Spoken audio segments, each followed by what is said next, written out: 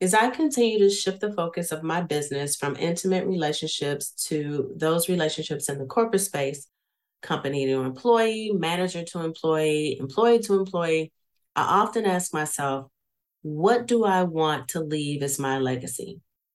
While pondering this question, it occurred to me that in everything I do it with the mindset of building a legacy. That is what is most important to me. According to managementconsultant.com, building a legacy means creating something enduring that can be passed on. This might be a physical business or work toward affecting change through a cause. A business legacy is not simply the thing, such as a startup or a product, but also its ability to endure through generations. When I make my final transition, I want to leave a legacy of having made a difference in people's lives in the area of healing individuals and healing corporate America. I want those that come after me to have a model of transformation to follow and to be remembered for being the best at whatever I put my energy into, the things that were most important to me. See you on the inside.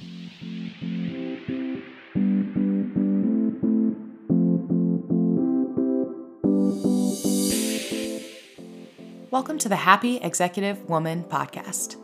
Coach Anita Charlo will cover a variety of topics, such as personal, professional, and corporate relationships, diversity, equity and inclusion, energy, metaphysics, corporate relationship responsibility, and spirituality in the workplace. Be sure not to miss the Candid Conversation with Phenomenal Women episodes, where Anita interviews women leaders in their field about their challenges, triumphs, and ways in which they make their happiness a priority in both business and in love. And now, here's your host, executive coach, author, speaker, and corporate metaphysician, Anita Charlo.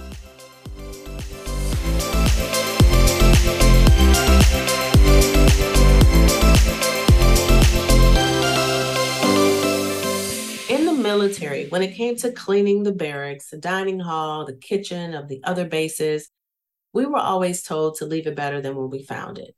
Even if it was an old barracks that had been empty for a long time, we went out of our way to make it look better than it did when we first got there to ensure a stellar reputation.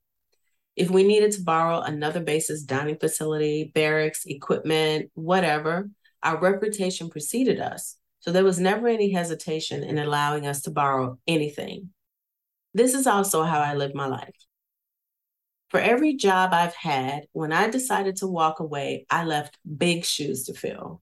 If you've been a listener for quite some time, you've probably heard the story about me being hired as an admin and then quickly being elevated to project manager status, having full access and autonomy to use my manager's corner office in his absence.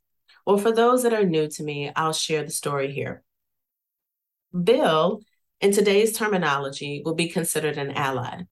When the sales department was disbanded, he used his status to secure an interview for me with the marketing department. Rumors were flying everywhere that Bill and I must have been sleeping together since he made such a fuss to ensure that I still had a job once he left.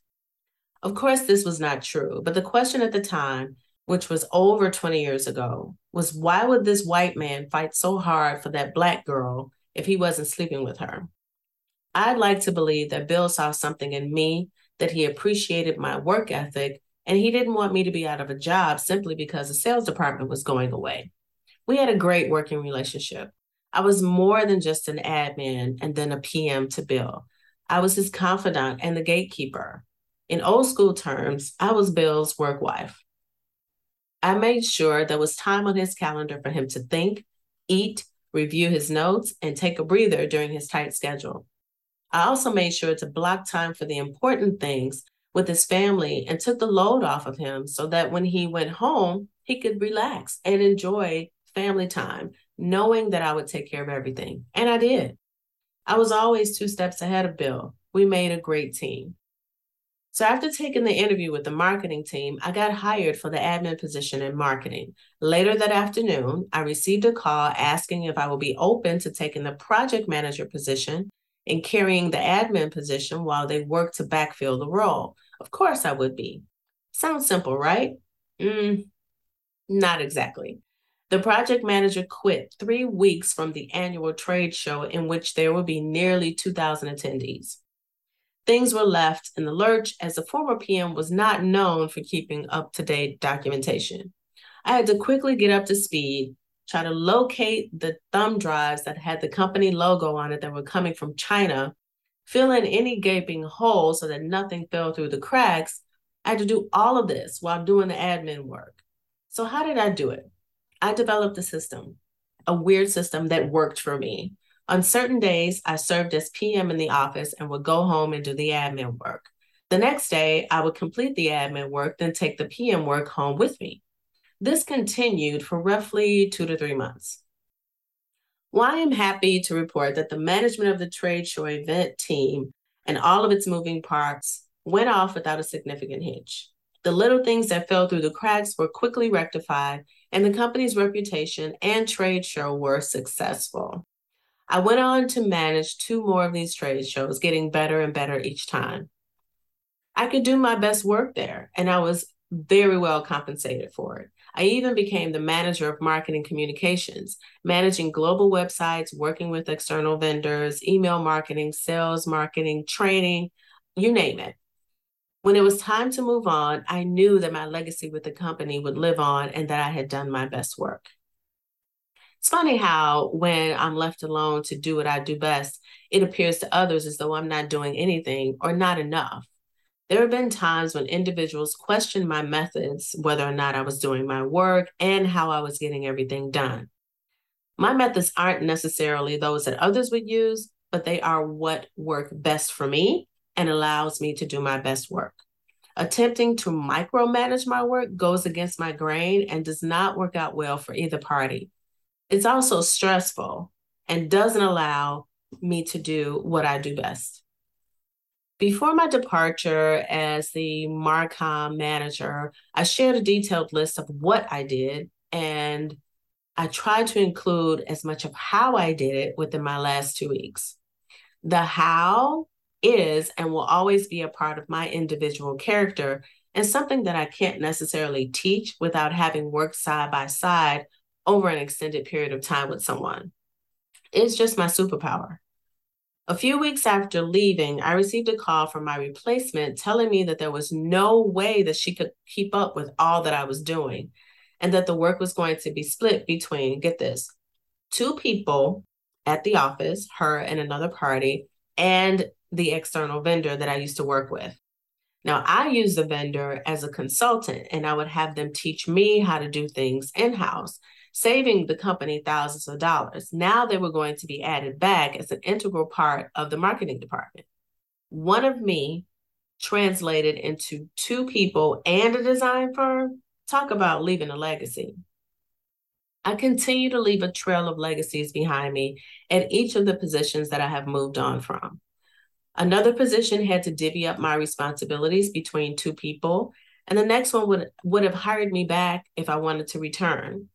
The latter of the 2 asked me to participate in hiring my replacement, and I continue to be involved in the training and development of that replacement, even though I no longer work for the firm. Legacy. If I'm going to be involved in something, it has to be something that is making a huge difference, and it has to affect change on a global level.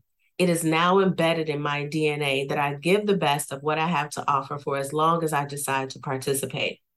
With my clients, I often give more than other coaches that charge 2 to 3 times more than I do. Why? Why do I not charge what they are charging when I know how much I give to my clients? For the joy of helping my clients experience long-term transformation. Legacy. I have clients that sign up with me and tell me within the first couple of weeks that they have received more from me in that short amount of time than they did with their previous coaches, even in year-long programs. Legacy. I have had similar experiences with speaking engagements, workshops, and retreats for companies and organizations. The surveys and testimonials at the end of our time together speak to how much the audiences received during my time with them. They are not only informed, but transformed, leaving our time together never the same. Leave them better than when you found them. Sound familiar? Legacy. What is a legacy that I'm focusing on now? With women of color, I help them heal from corporate trauma, increase their confidence so that they operate in their genius in the workplace and in other areas of their lives, and teach them how to source their happiness and healing so that they are not dependent on anyone else to do it for them. Legacy. For white women that want to be allies, I tap into my role as a safe Black woman that white women can talk to about Black women in our communities, then teach them how to activate their privilege and tear down systemic racism and oppressive practices in the workplace from the inside out. Legacy. I show them that allyship is not just an external thing that you do to help people of color, but the real work begins with examining their own lives, peeling back their emotional layers, and holding a safe space for them to do so. Legacy. I am that Black mentor and corporate metaphysician that teaches white women that there are levels to allyship, how to accept a level that they honestly are equipped to participate from, and then support them as they begin the work to dismantle their racial programming so that they can consciously do the job they say they want to do. And to show you what this looks like, I will include a link to a testimonial from one white woman's journey as an individual and a director of her organization after having spent time in honest dialogue with me about her training program. Legacy. And for conscious companies and organizations that want to move their diversity, equity, and inclusion needle forward by focusing on the spirit/mental health of their Black and Brown employees, I help them identify the cracks in their current programs, teach them about urban trauma and how that plays out in the workplace. Legacy. So my ultimate goal is to create conscious DEI management training programs that will focus on helping individuals that desire to advance in the workplace consciously to lead a diverse group of people, uncover their unconscious bias, support them as they grow through it, and provide them with mentors of color to teach them about their real life experience and how it shows up in the workplace. This is what I'm building as my legacy. So what is your legacy? What do you want to be known for, remembered for? What is your superpower? If you have heard anything in this episode that resonates with you as a woman of color, a white woman, or an organization or company, and you would like to learn more about how I can support you, reach out to start the conversation through the contact page on my website, anitasharlow.com/contact. Until next time, let's work together to heal from corporate trauma, increase your confidence, and activate your privilege. As an executive woman, giving ourselves permission to ask for what we want is so important. And since I like to practice what I preach, I'd like to ask you for a favor. If you could head on over to iTunes or wherever you're listening from and leave a review and a rating, I would really appreciate it. It helps so much. And if you know of another amazing woman that could benefit from these topics, please be sure to forward this podcast to her.